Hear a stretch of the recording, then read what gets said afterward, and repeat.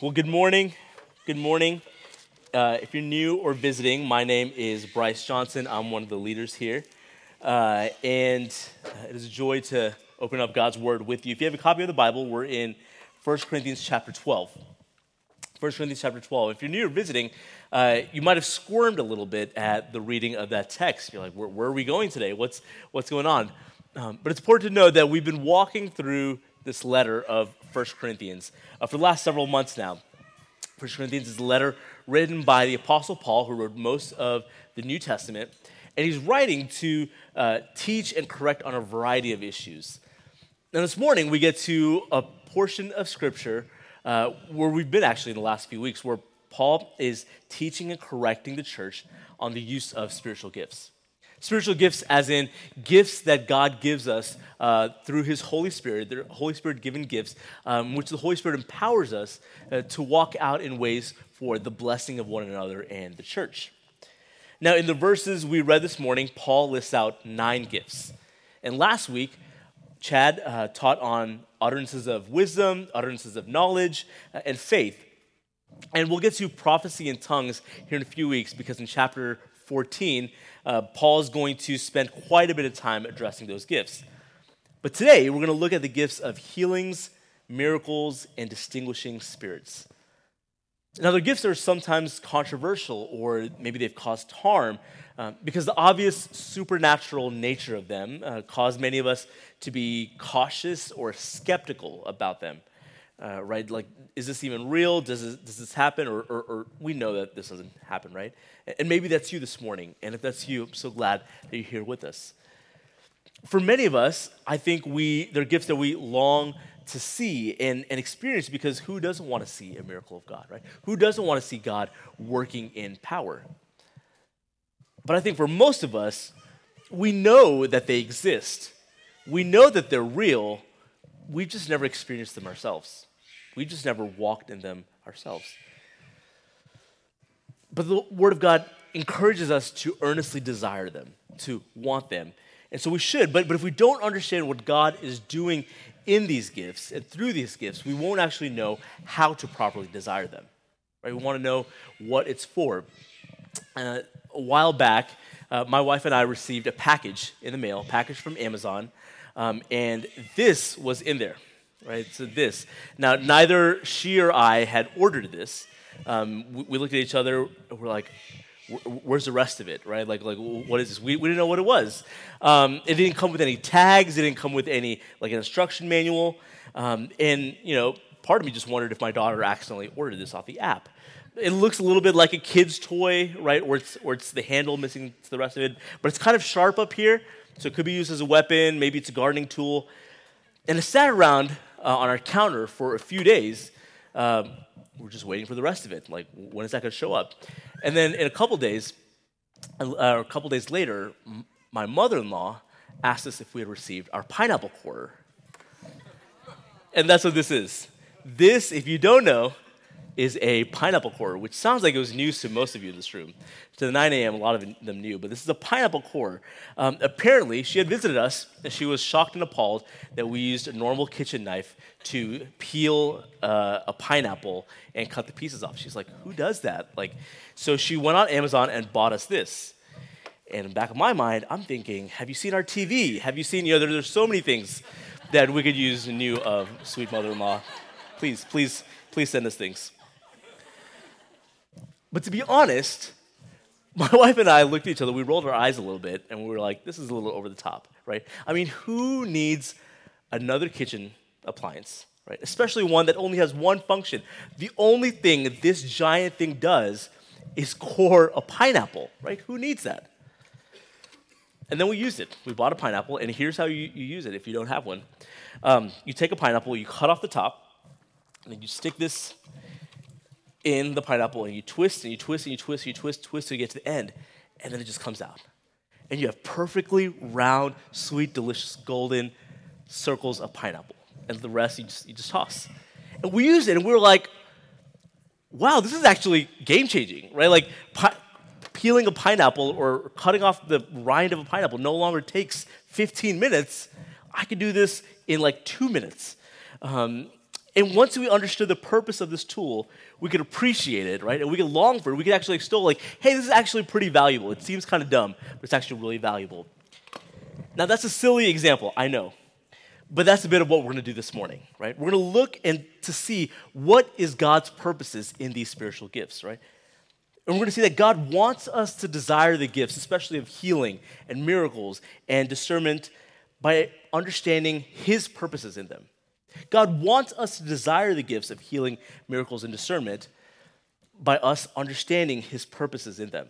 And so that's where we're headed. If you have your Bibles, we're going to be in 1 Corinthians chapter 12. 1 Corinthians chapter 12, verse 9. To another, faith by the same Spirit, which we talked about last week. To another, gifts of healing by the one Spirit. Now, I don't need to define this too specifically. The first gift is the gift of healings. But healing is the strengthening and the restoration of what's broken, to make whole or healthy or beautiful again. It certainly involves making physically whole, but it could also mean emotionally whole, relationally whole. And what's important to note here is that in the original language, Paul says gifts of healings. Gifts of healings. They're both in the plural. Only one of it comes across in our English translations, but they're both in the plural. In other words, he's not saying that someone has the gift of healing, as if you can have the gift of healing and that's yours and that heals everything, but that there are different gifts for different healings, sometimes for different parts of the body, for different issues. And so one of the pushbacks we sometimes get is, well, if the gift of healing really existed, couldn't you just walk into Mercy Hospital and just boom, boom, boom, boom, boom, just heal everyone, just clear out the whole ward, clear out the whole hospital? But that's not how it works. That's not how it works. And we know that because the Bible even hints at that. In fact, God uses Paul to heal in some incredibly unique ways. He heals a variety of things. In fact, it gets so crazy in Acts we hear that sometimes there were handkerchiefs that touched Paul and then went and healed other people, right? God healed in some incredible ways, and yet Paul couldn't always heal, or he couldn't heal on command. In Philippians 2, Paul couldn't heal his friend Epaphroditus when he was on his deathbed. In 2 Timothy 4, he couldn't heal Trophimus. And when we get to Jesus, we see examples of Jesus healing all through the gospel accounts. He gives sight to the blind. He makes the lame walk. He heals the leper. He heals Peter's mother-in-law who had a fever. And he even raised the dead in Lazarus and the widow's daughter in Luke 7. And here's my proposal. He still heals today. He still heals today. We've seen God heal people in our church. We've seen people in the hospital, on the brink of death, and as we prayed, God has brought healing and restoration. See, healing reveals the heart of God. It reveals his heart to show compassion and mercy to us, and his desire to make things new, to make new what was broken, to make it whole. Healing brings him glory. It shows that God actually is the one who has power over our bodies and our minds and our hearts. It can happen instantaneously, it can happen over time or stages. Regardless, God does heal. Which leads us to our second gift listed, which is miracles. He says, to another gifts of healing, verse 9, by the one Spirit, and then verse 10, to another the workings of miracles. Now, I looked it up in the dictionary. The dictionary defines miracles as something that can't be explained scientifically, and so because it can't be explained scientifically, we ascribe it to divine agency. And I think that actually reveals or shows not only how we view miracles, but how we view God. We view God as apart from creation, as apart from nature, as okay, maybe he created everything and he set the world into motion and then he just kind of sat back on his haunches and he just watches.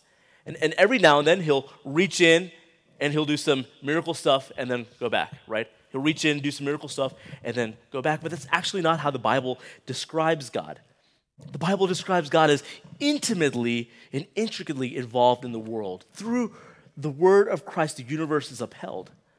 The miracles show God's power over the cosmos, over nature, and over matter, and over people, and over our bodies, and over everything. They show that actually God is in control. And similar to healings here, the phrase here is plural, workings of miracles. Literally, it's workings of power. And so if you've read the Bible at all, you see there are miracles all throughout Scripture.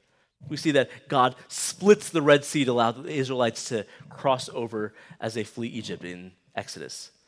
We see the sun and the moon miraculously stand still as Israel fights its enemies in Joshua 10.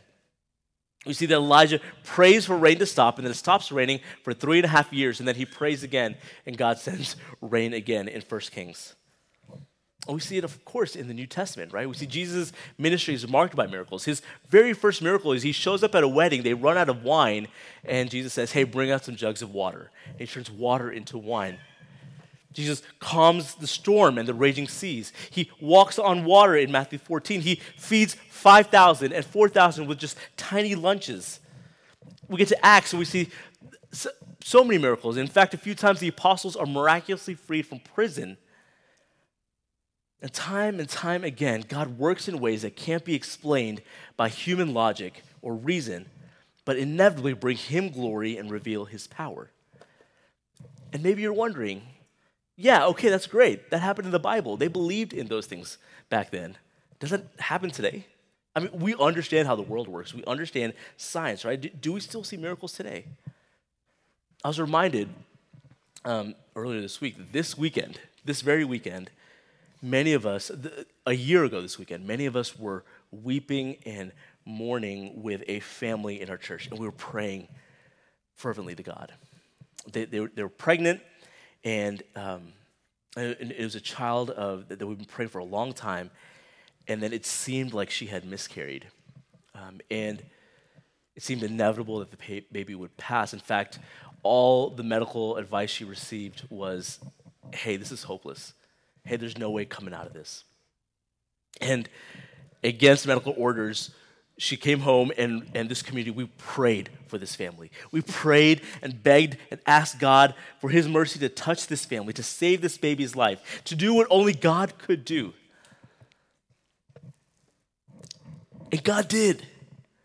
God saved and preserved this baby's life.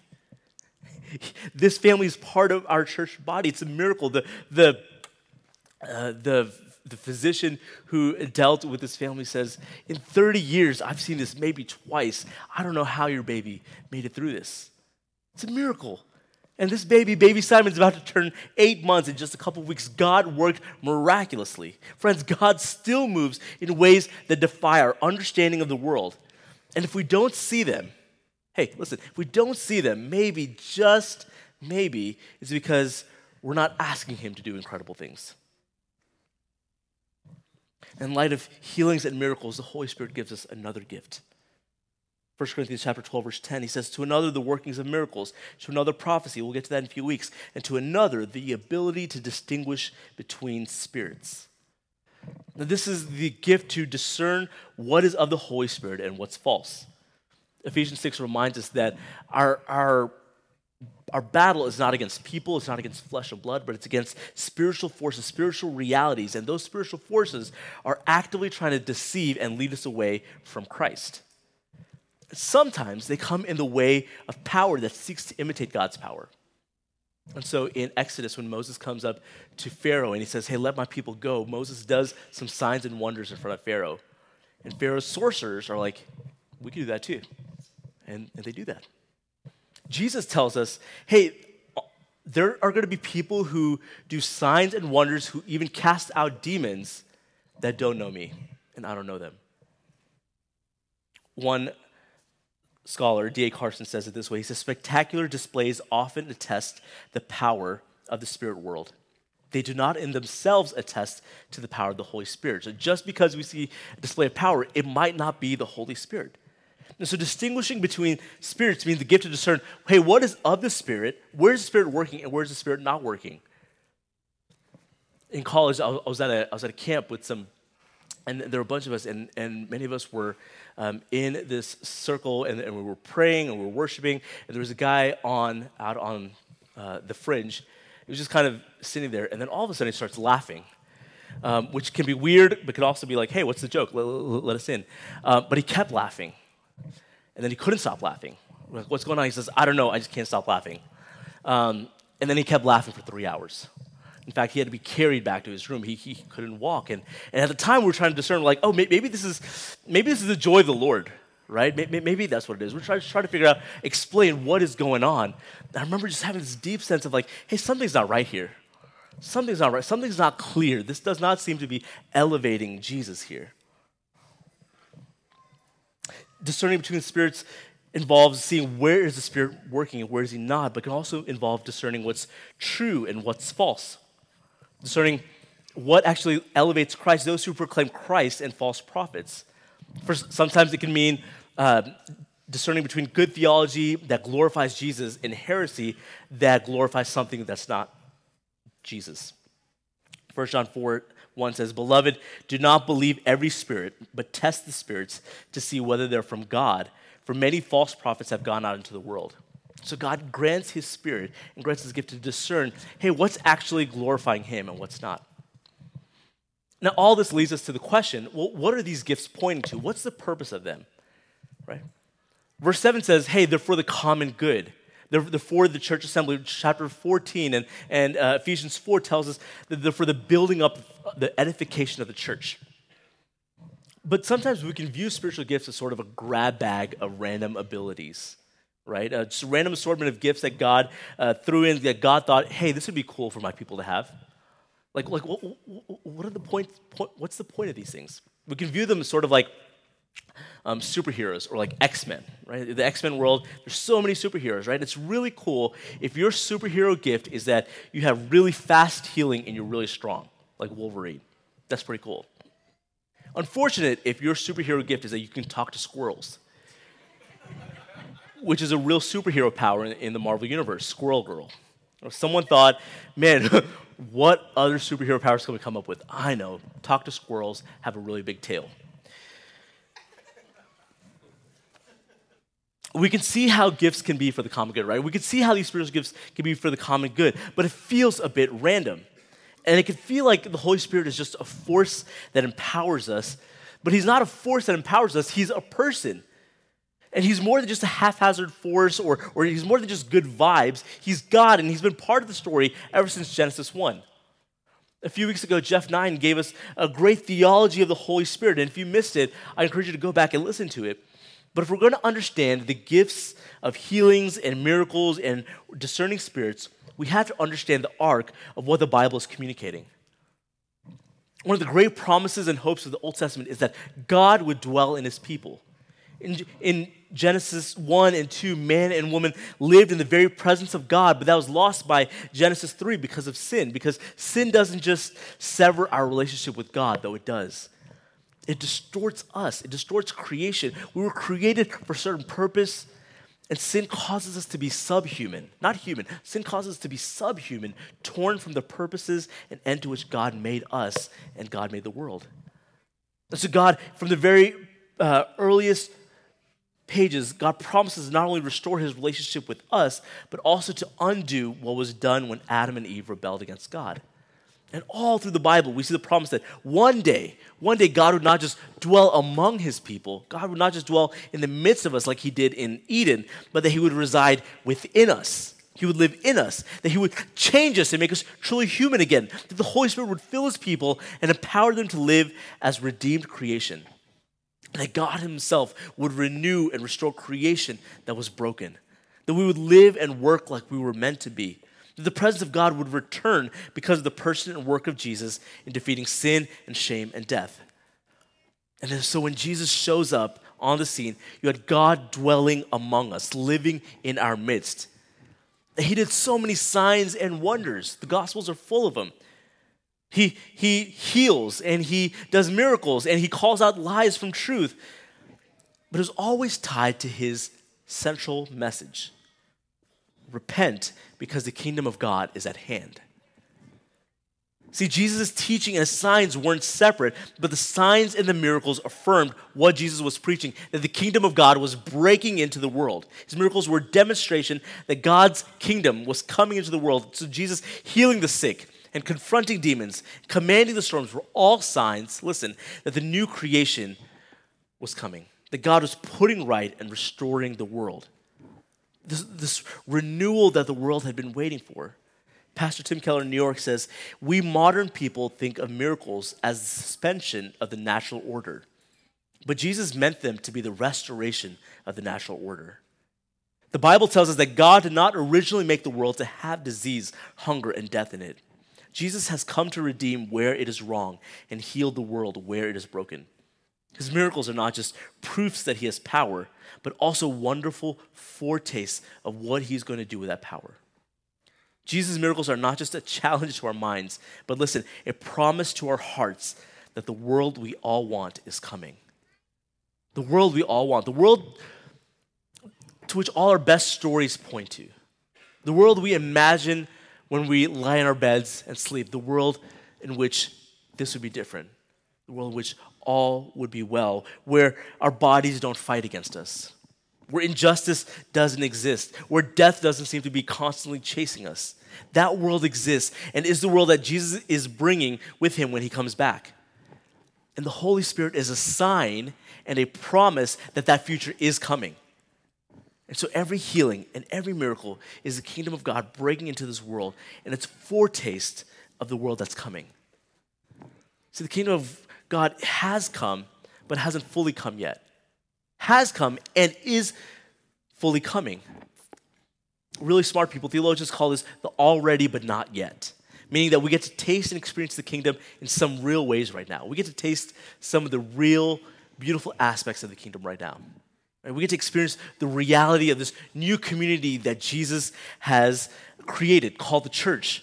Right? A community that consists of people from across class and race and culture and even time that are brought together because of the personal work of Jesus. We get to experience the forgiveness of our sins that have been removed because of the cross, and we get to live lives without shame or condemnation. We get to experience the goodness of God in Chick-fil-A chicken biscuits, am I right? Like, just the goodness of God, just taste of heaven on our tongue. We get to experience God's power over the natural order as we experience healings and miracles in our midst. But the kingdom has not fully come yet. The kingdom has not fully come yet. And so our communities, as wonderful as they are, will not be perfect and will often fall short and be marked with brokenness and conflict because the kingdom has not fully come yet. And though you and I are forgiven and redeemed and filled with the Holy Spirit, we'll still sin and hurt each other. And the world will continue to experience pain and poverty and death until Jesus fully brings the kingdom. See, we live as those who have been brought into the kingdom and live by the power of the Holy Spirit. And when Jesus returns in power, and he will, the creation will be restored. In the new creation, everything will be put right. And so listen, when we pray for workings of miracles and gifts and healings, we're praying along with the Lord's Prayer, your kingdom come, your will be done on earth as it is in heaven. Listen, think of the most amazing miracle that you could think of. The thing that you're like, man, if this would happen, it would blow my mind. If this would happen, the world would be changed. The promise of new creation is so much more than that. It's that and more. It's things that our minds can't even comprehend. And as God grants the gifts in our midst, we get to experience a glimpse of what God will one day fully do. Gordon Fee says, we are already but not yet. And the only way we can live is by the power of the Spirit. The reason for the gifts in the assembly, meaning the church, is to build us up as we live out the life of the future in the present age. The Spirit for Paul was an experienced end-time reality who served both as evidence that the future is already at hand and as the guarantee of its final consummation. And so all this leads us to the final question. What do we do when we earnestly pray for the gifts, and we earnestly desire the gifts, and we don't experience the gifts? More specifically, what do we do when we don't experience the gifts of healing and miracles that we've earnestly been praying for and earnestly been desiring? Right? This is especially true when it comes to healing and miracles. I remember in high school, one of my close friends, her mom got diagnosed with cancer. It was devastating. This woman loved Jesus and served actively in the church. And so their church community just rallied around her to pray and beg and ask that God would heal her. And not just that church community, but churches from around gathered around her. And I love this woman. And so I fasted and prayed for years. I fasted once a week. and prayed and fully believed that God would and could heal her. It's like, God, I know you can do this. I believe you want to do this. And prayed and asked, God, would you do it? God, would you show your mighty power? Would you show your kingdom? Would you show what you can do by healing this woman? And then she passed away. She passed away, and I remember just all these conflicting feelings. It was one of those first times that my faith and understanding of God was really shook in some unique ways. Like, did I not pray enough? Did I not say the right things? And maybe that's you this morning. Maybe that's you this morning wondering, man, did we just not pray enough? Did we not find the right person with the right gift? Like, is that what I needed to find the right person with the right spiritual gift? Or to heal the specific cancer? Is the Spirit not active? Right? If miracles and healings build the church, and if they do display the kingdom of God, then why is this not happening in my situation? Couldn't God get so much glory by miraculously working here? I imagine most of us in this room have prayed and asked God to move in an incredible way, to display his grace and power in your life or the situation of someone you love. And I know that there are people in this room that have prayed with tears and with faith for deliverance. Some of you prayed for years, maybe decades, praying that God would heal the chronic pain that has eaten away at your drive to do anything. Pleading for God to break the chains of addiction, begging that he would heal your body in unique ways, begging the Holy Spirit to do the miraculous work of regeneration in the life of someone you love, a wayward child or a family member. You've been praying deeply for your marriage and nothing seems to be changing. Some of you have been walking in despair because of your mental health, and your days and nights are filled with dark and intrusive thoughts. And you've prayed, and others have prayed, and yet it seems like God is saying no. Maybe you've been praying, and others have been praying, and nothing has changed, and so you've lost hope. You wonder, what's the point? I guess the answer for God to this is not right now. You stop coming forward because you feel embarrassed because you're praying for the same thing week in and week out, or you think that the people who are praying for you are tired of praying for the same thing. Friends, as one of your pastors, please hear me. We see you, and we feel you, and we mourn with you, and we mourn and we beg and pray and ask that God would move in your life. We do. And listen, the Bible does give some reasons for why God sometimes does not heal. Now, please hear me. I'm not saying that if you've been praying and asking for God to move and he doesn't, or he hasn't, it's because of one of these reasons. I'm not saying that. But sometimes, listen, the Bible does give some reasons for why God sometimes doesn't heal. Sometimes healing doesn't occur because of the absence of faith. Again, I'm not saying that the reason your prayers for healing aren't being answered is because of a lack of faith on your end or someone else's, or because of there's doubt. But the Bible does indicate that sometimes the reason healing doesn't happen is because of faith. The Bible also indicates that sometimes indwelling sin could be what's withholding healing. James 5:15 says that sometimes healing is contingent on the confession and repentance of sin. James 4:2 says that sometimes healing doesn't occur because we're not asking for it. Friends, have you stopped asking for God to heal and move in your life? And many times, maybe most of the times, it's none of these things. Sometimes we pray and fast and ask God for a miracle and nothing changes. We're in the already, but not the yet. And so the reason we're not healed is because we aren't yet in the new creation, when everything will be healed. And so what do we do while we wait? What do we do with the fact that God seems to heal some people, but he hasn't healed me next, and so I guess I just have to wait? What do we do with our disappointment that God seems to be saying, wait, or no? The Apostle Paul wrote to the Corinthians again a few years later, and he shared an anecdote about a thorn he was given in the flesh. Now, we don't exactly know what that means, right? But it seems to indicate that he had some sort of physical ailment that was really bothering him. And so he asked God, hey, God, would you take this away from me? 1 Corinthians chapter 12, verses 8. This is Paul writing. He says, 3 times I pleaded with the Lord about this. Jeff 9, in between services, told me, hey, a lot of scholars think that this actually means 3 long seasons. Not just, hey, I prayed for this 3 times, but 3 extended seasons. I prayed for this. I begged, I pleaded with the Lord that this would leave me.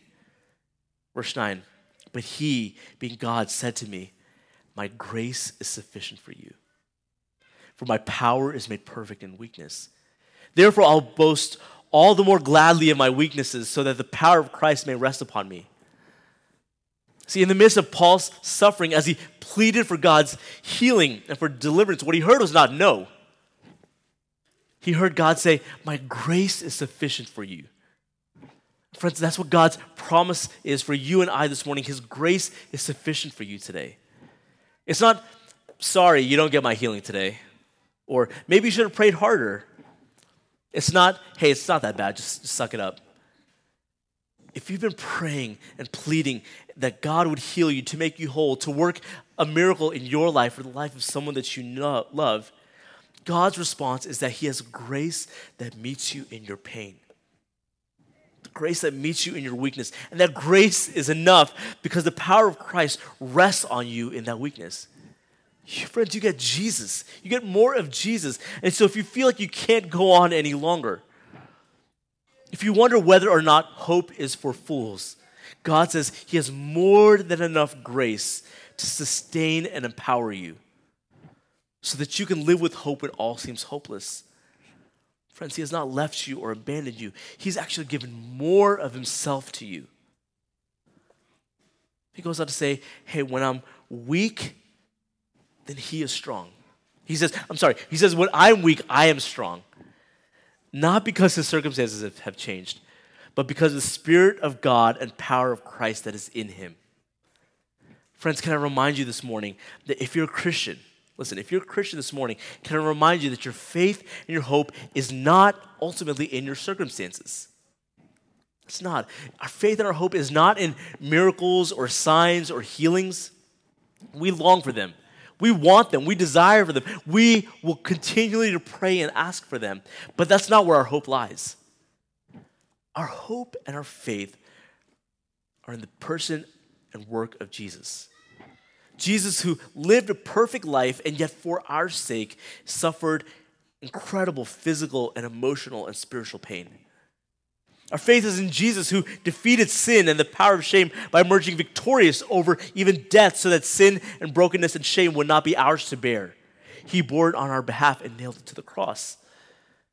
Our hope is in Jesus, who right now sits at the right hand of the Father and sent his Spirit to empower us to live resurrection life even now, while we wait for Jesus to return and one day make all things new. See, the gifts of healings and miracles and distinguishing spirits builds the church. And they're a sign of the kingdom. And these signs, every time we see it, these signs point to the new creation that Jesus is bringing. We're in the already, but still in the not yet of the kingdom. And so while healings and miracles give us a longing for the new creation, listen, while they give us a longing for the new creation, so should our sufferings and longings give us a longing for the coming kingdom. Just as miracles and healings point us to the kingdom, so do our sufferings and longings, because they remind us, hey, one day everything will be made right. Where we'll know perfectly, where there's no need for healing, where brokenness is a distant memory. We'll have whole bodies, and miracles aren't a term because the world functions as it ought to function. Hey, can I remind you that everyone who's healed in the New Testament, in the whole Bible, everyone who's healed, even by Jesus, one day got sick again or died. Maybe again. Even Lazarus, who was raised by Jesus from the dead, died. But one day Lazarus and all the believers in the New Testament and throughout all of history, and you and I who are in Christ, will be given indestructible bodies in the new heavens and the new earth. Friends, can I offer that the promise for healing Listen, the promise for healing is always yes. The promise for healing is always yes. Christians, don't you know that if you're in Christ, God's promise for healing is always yes, now or in the future? Now or in the future. If it's now, praise God, you get to experience a glimpse of his power right here and now. And if it's in the future, praise God, because you still get God. And his grace is enough. And your hope is in the future that Jesus is bringing in the new creation. And so listen, if he heals you today, or he heals you on the last day, the promise is the same. His grace is sufficient for you. Friends, would you cling to him? I'm going to land the plane here. Our confidence in what God will do, right? Our confidence in what he will do one day shouldn't diminish our confidence in what he can do right now. So we don't want to be like those people who super hedge every prayer, right? The ones that are like, God, if would you heal, but only if you want to, like please work, but you don't have to, like it's okay if you don't, like I know you're in control.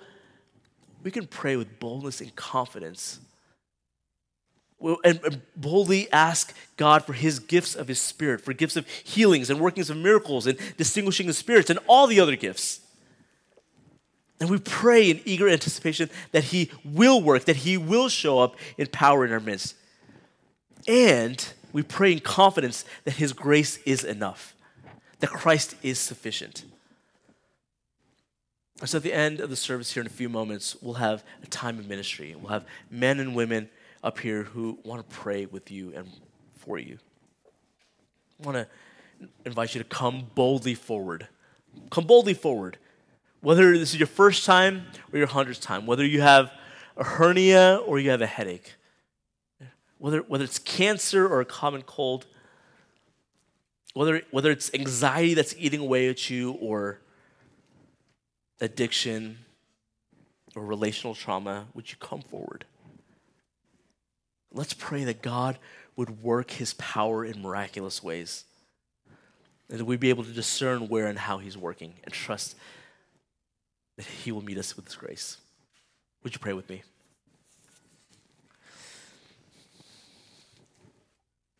God, I thank you for your incredible grace and mercy, and I thank you that you see it fit to fill us, to fill your people with your Spirit. And not just to fill us with your Spirit, but to give us gifts that remind us of what you're doing and what you will do.